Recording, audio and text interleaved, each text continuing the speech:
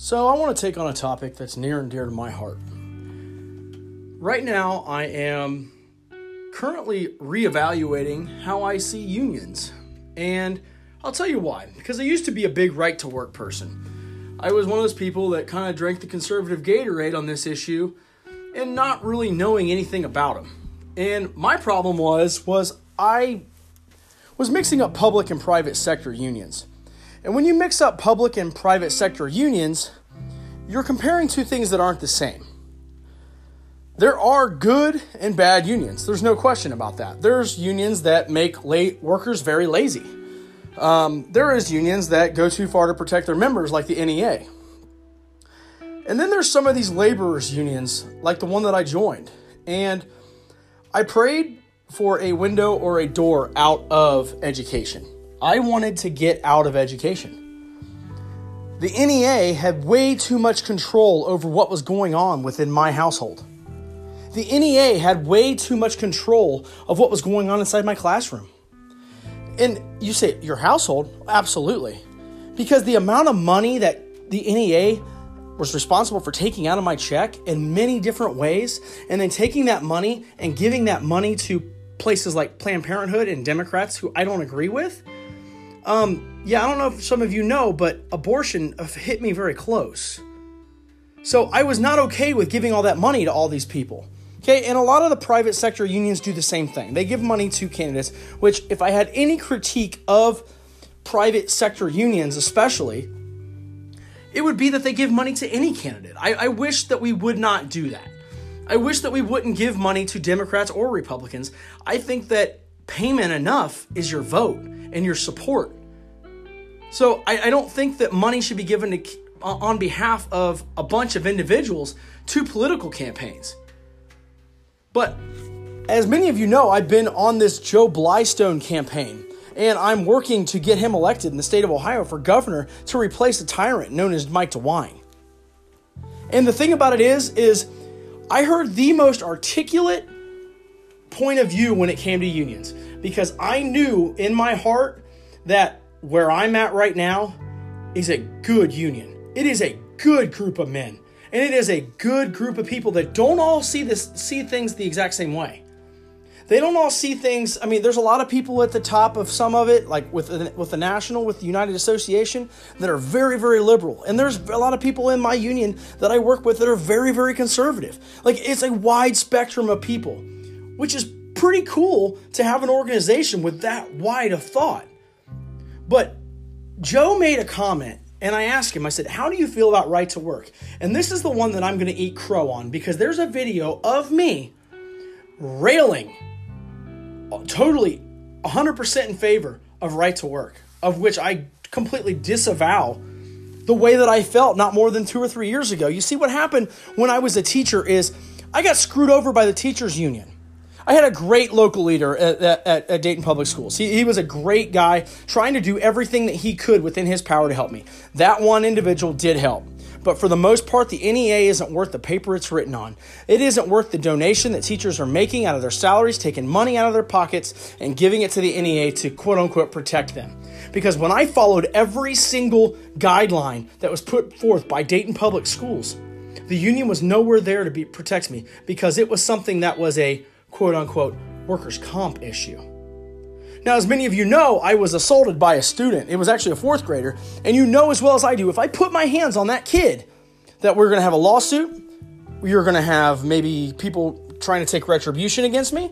People were going to say anything that they would. So I wasn't willing to let that happen, and I let it happen. I had my shoulder completely gutted because after about 45 minutes of a kid going absolutely nuts and tearing up a classroom, doing thousands of dollars worth of damage to the classroom, including shattering screens, computer screens, projector screens, throwing stuff, breaking windows, I still kept my hands off this student.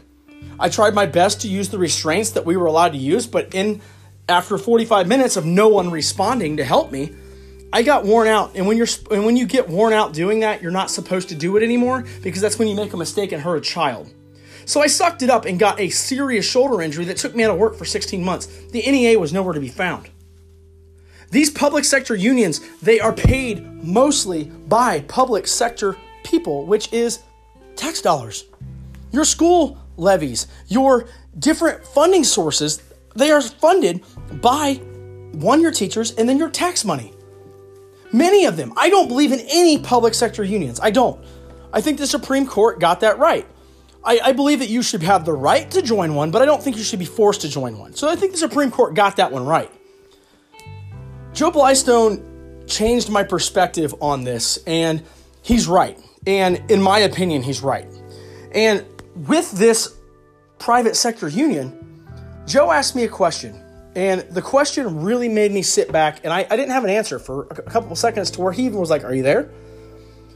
I said, "How do you feel about right to work?"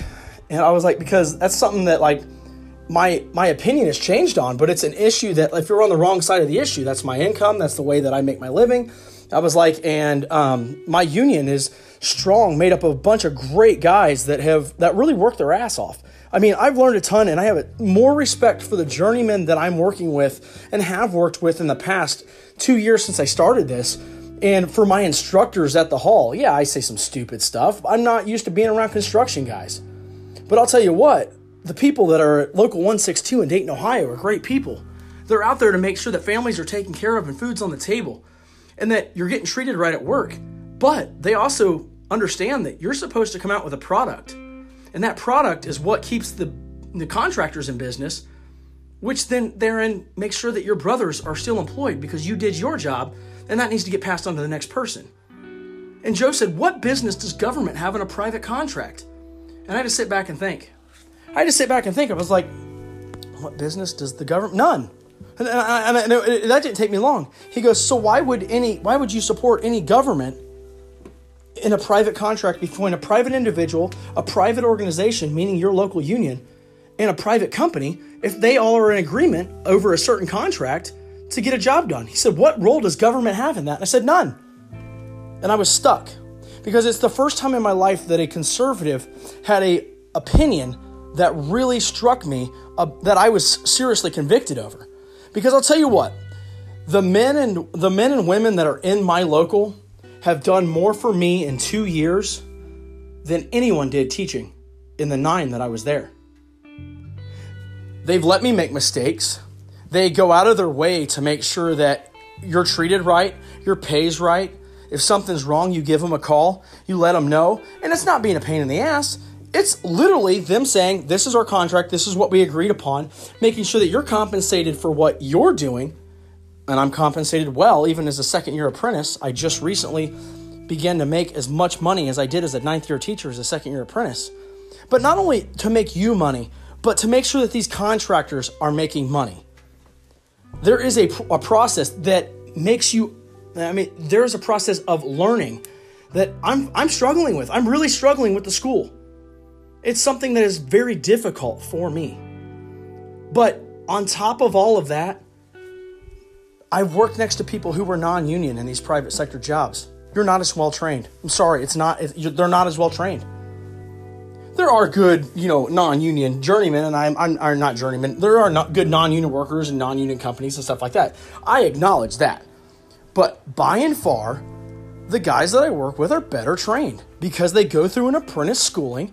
They go through a 5-year apprenticeship, going through the motions, learning the different systems, learning the different concepts, and I'm learning a ton every day. I don't know jack when it comes to this trade still. Every day my mind's blown at one more thing I didn't know, another thing I didn't know. But I can tell you one thing, even though there is political differences between a lot of people within the local union that I'm in, the respect issue between people, the willingness of people when they're down on their luck and they are hard up for people to pass the hat and help people out. Man, I've always wanted to be a part of something like that. I'm not right to work. I had no idea what I was talking about. I'm right to go to work, not right to work. Right to work's a lie, folks, especially in the private sector. What business do you have to tell the private sector what they can do in a private contract? If you are a constitutional conservative and claim to stand by those values and your answer is none, you need to reevaluate your principles in what you believe. I'm Walt Olinsky. I'm a teacher that left education to become a pipe fitter. And now I'm a union pipe fitter. And someday I'll be a union pipe fitter journeyman. I can't wait for that day. This has been Small Talk, Right Talk. The Black Group with Keller Williams Advantage. They're sponsoring this segment of Small Talk, Real Talk. I personally have bought and sold houses with Tyler and Greg Blatt. They are a father-son team with over 35 years of experience at getting results, getting people in homes at good prices, affordable, and they have people on hand to get you financed. These two individuals are the only two that I would buy a house from, and they are the ones that stand by, number one, the contracts that they write and the contract that you sign. There's nobody better in the Dayton area to buy or sell a house than Greg or Tyler Blatt. And now for the next episode of Small Talk, Real Talk.